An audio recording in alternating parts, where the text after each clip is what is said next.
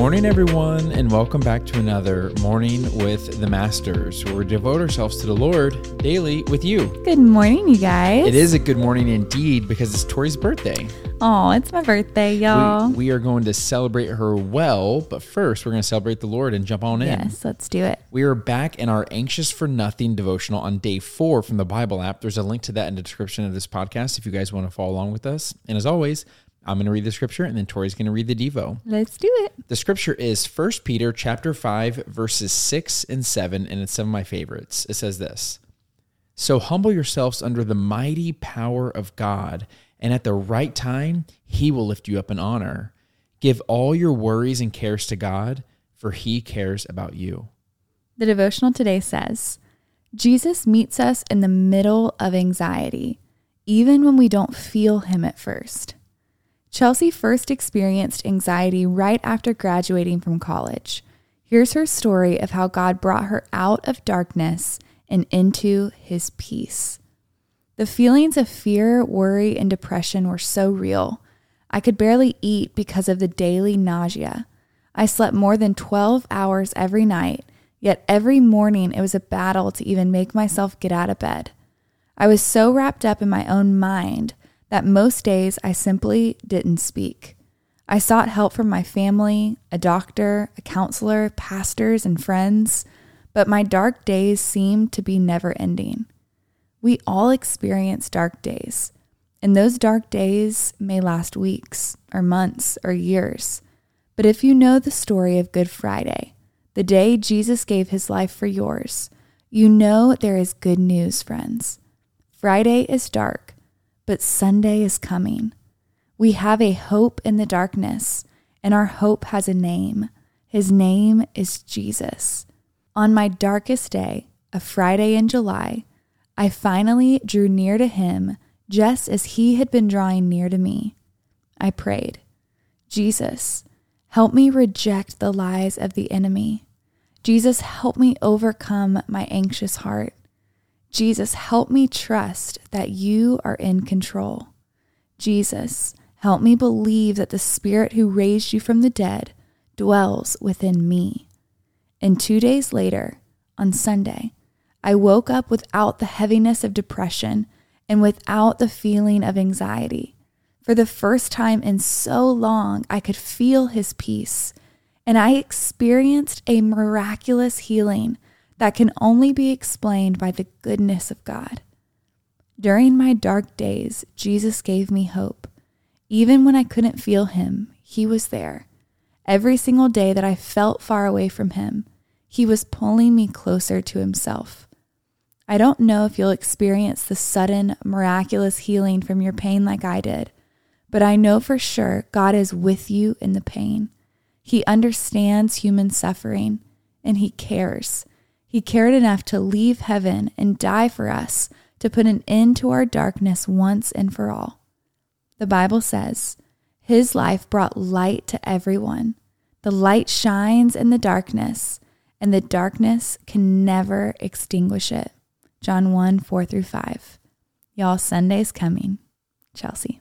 I can't remember who I talked to about this, but this devotional definitely triggered a memory from that. And I was talking to someone about counseling and how there's different ways that a Christian counselor will counsel someone. Yeah. And one of the ways they'll go about doing it is they'll help someone kind of rewrite or relive their memories, and they'll relive it from a point of view of asking, where is God in this moment? And I love how this person who wrote this devotional is opening up about drawing near to Jesus and him drawing near to you. Yeah. Because I think that sometimes in our darkest moments, we think he's not there because if Jesus were there, we wouldn't have dark moments.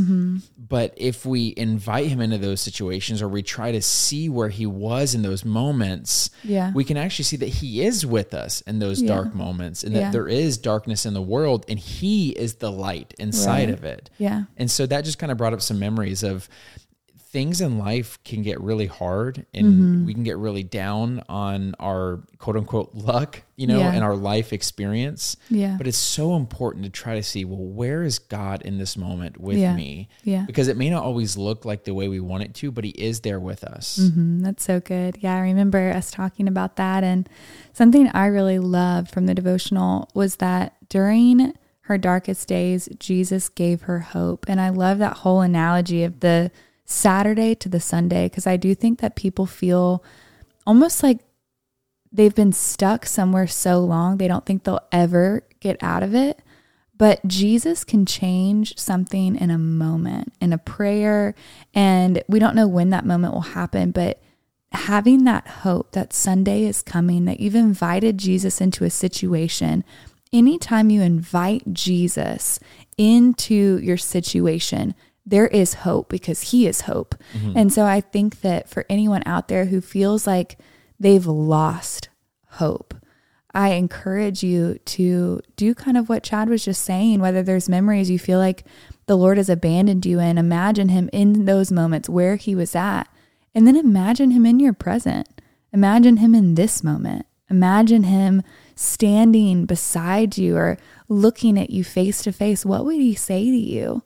I've had some incredible meditation prayers with a group of girls. And I remember those were some of the coolest moments, where when we were just praying in silence, and we were supposed to imagine sitting with Jesus face to face and imagining what he would say to us in this moment.